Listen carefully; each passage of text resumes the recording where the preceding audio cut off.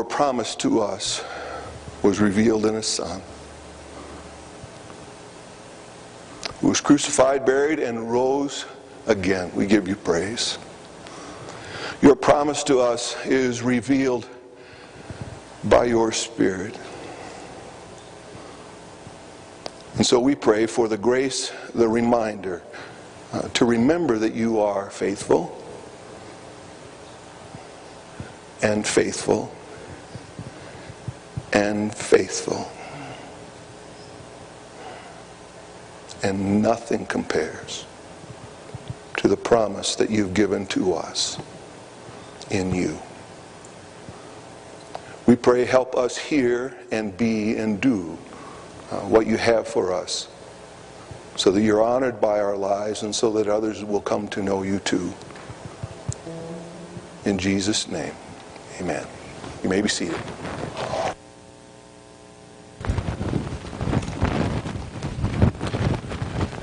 I don't know if you saw the background to the song that we just sang. A storm with several lightning flashes striking the ground all at once. A perfect storm is defined as a storm that would not otherwise happen if it were not for the fact that a number of climatic conditions all converged at the same time to become something that each and every individual condition would not cause to happen. A little over a year ago, we all watched with horror as Hurricane Katrina hit New Orleans and the Gulf Coast. And yet, we are told that in spite of the fury of that storm and the power of that storm, it was not a perfect storm. Tonight I'd like for us to begin this time of thought by listening to some testimonials from some men that may have in fact gone through a perfect storm.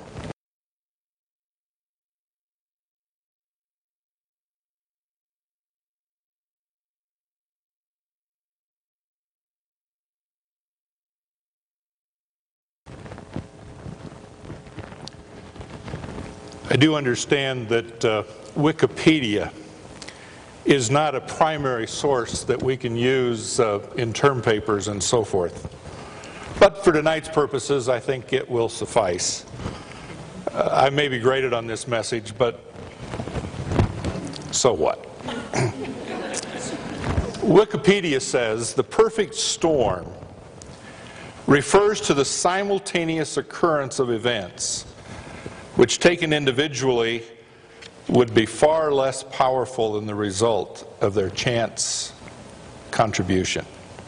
Such occurrences are by their very nature rare. And so even a slight change in any one event contributing to the perfect storm would be sufficient to lessen the overall power of the final event.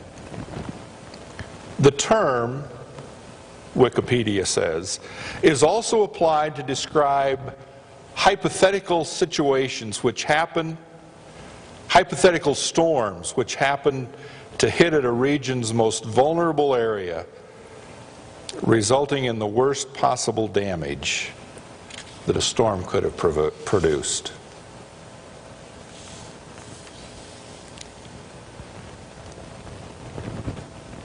I want us tonight to think not necessarily of storms in the atmosphere,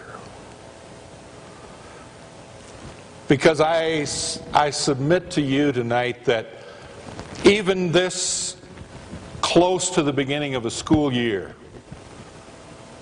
there are some of us who may be already in the midst of such a storm or on the verge of that storm.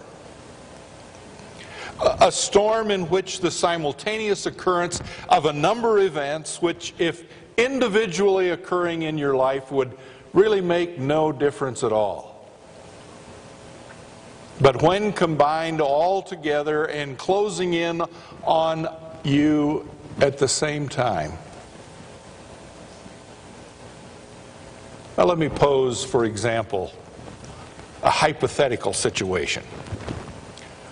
Let's examine the life of a student who has moved to Colorado Springs to study at Nazarene Bible College. She has found a nice home to live in. She has gotten a good job. She loves the church where she and her family attend. She's made it through 3 years of college and now is enrolled in her final year, and all of the classes are going to work together, and she's going to walk across the platform to graduate this coming May. As R&R week, you know what R&R is, right? Research and reading. Oh, it's not that? No, as R&R week approaches, this student and her family decide that they're going to take a quick trip back home to visit her aging parents. It's been a long time since the grandchildren have seen Grandma and Grandpa. And so they begin to make their way back home, wherever back home might be. Well, actually, the first occurrence happens just before. For on Friday, before she is getting ready to leave, she is handed a slip at work that says they are downsizing and she will no longer be needed when she comes back. They're halfway home when suddenly the car breaks down and will not move.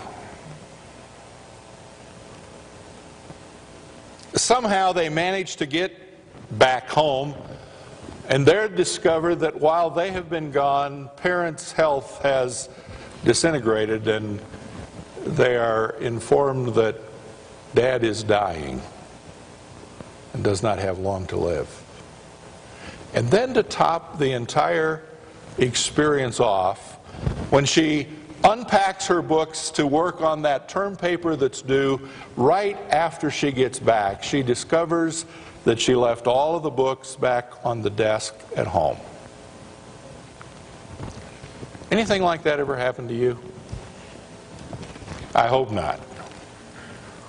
But I suggest to you that all of those occurrences in and of themselves would have very little impact, make very little difference, but when coming all together and converging at the same time, those kinds of situations can wreak havoc in our lives. And they can bring to us the storm that seems to be the storm that will put us out of business. Last summer, Sharon and I had the privilege of taking a week off, and our daughter has been in Mexico for now nearly 3 years. We had not been down there to see her, and so we were going to use some frequent flyer miles and head down there. We were planning to spend a weekend and a few days the next week. We flew out of here early on a morning, and because of the frequent flyer miles and the airline that I travel, we flew from here to Minneapolis, Minnesota, and then from Minnesota down to Houston, Texas. Got on a plane in Houston. We were scheduled to leave Houston at 2:20 in the afternoon. Boarding started at 2 o'clock, and at 2:20 sharp, we pushed back from the gate. I had made my reservations early enough that I had secured my favorite spot on a plane. If I don't get to ride in first class, at least. My favorite spot on a plane is at the bulkhead, right behind first class, the place that has a little more leg room. And so Sharon and I were safely buckled in, ready to go as we pushed back from the gate. The engines roared to life, and we started down the taxiway, and the pilot came on and welcomed us to the flight, and it was about 2:30 at this point in time, and he said, "We have a bit of a problem. There are storms in the area. And they're not going to let us take off just now, but we're going to sit here on the ground for a few minutes, and then we'll be on our way. Yeah, a few minutes, right. It looked beautiful where we were. There were clouds off in the west, but there was really, there was sunshine. But the storms were out, they said, at the end of the runway, and so we couldn't take off. We sat there in line with the engines roaring, and suddenly the clouds began to come in, and they gathered even more strongly, and the wind began to blow, and suddenly where we were, it started to rain. And rain, and rain, and rain, and the wind blew, and the rain was something like you just heard described. It came straight across the window that I was looking out of. We sat there for a period of time, and the captain came back on and he said, ladies and gentlemen, it seems like the storm is going to be a bit more severe than we had first anticipated, and we're going to be here a little while longer than we thought. So while you're waiting, the flight attendants will serve you the meal that they had intended to serve you when we were up in the air. And so they pushed the little carts down in front of us and gave us that hard sandwich to eat. And we sat, and it rained, and it blew, and the storm came. We got done eating. They gathered up all the fragments, and then they said, we're going to be here a little while longer. Why don't we show you the movie that we were going to show in flight? So they turned the movie on, and here we sat on the runway with the captain promising us that we would take off just in a few minutes. The movie finished. We were still on the ground.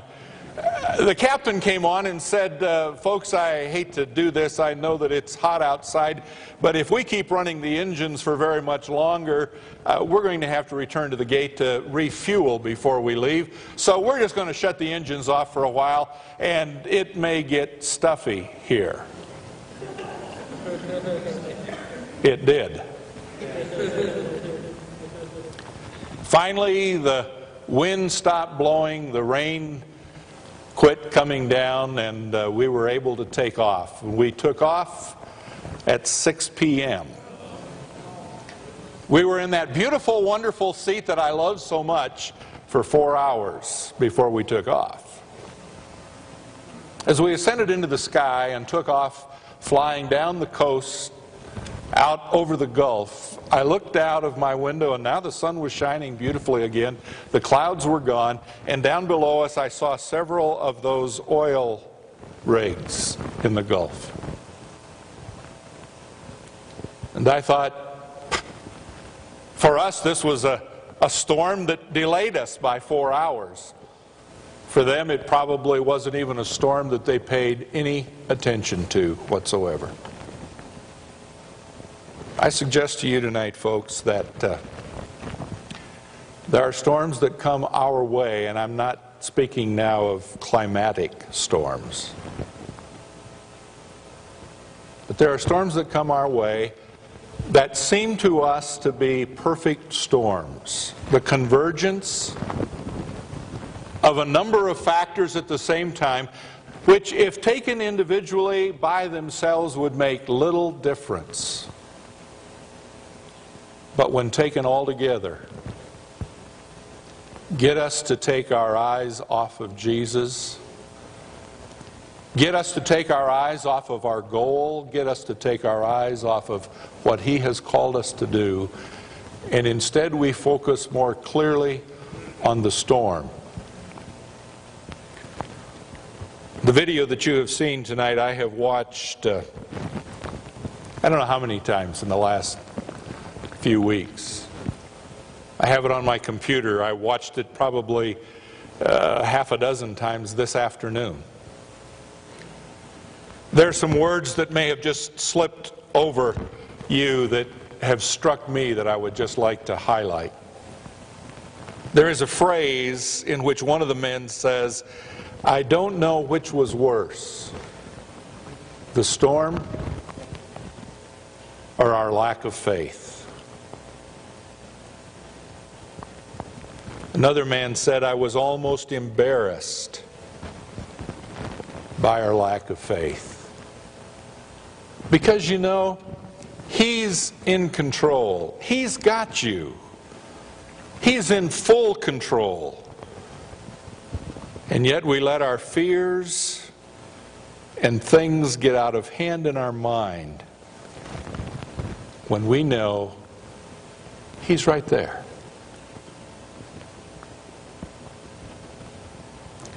I would encourage you tonight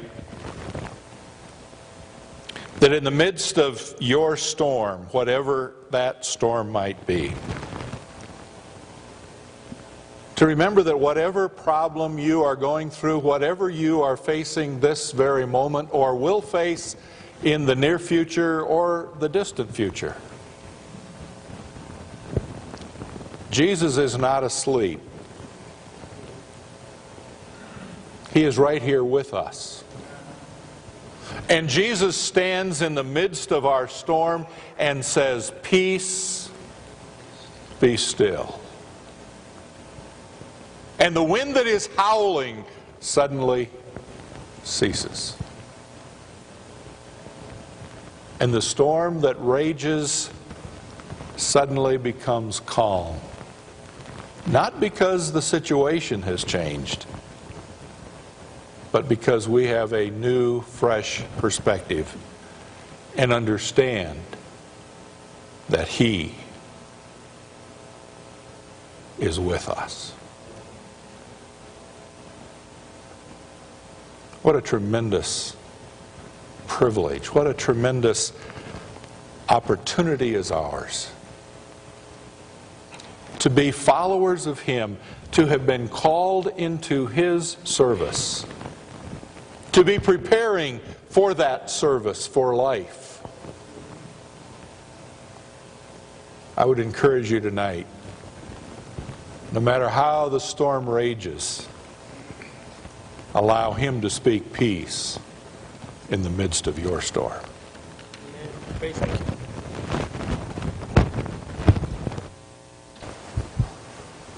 Our Heavenly Father, we thank You that in the storms of life, You are with us to the end. Whatever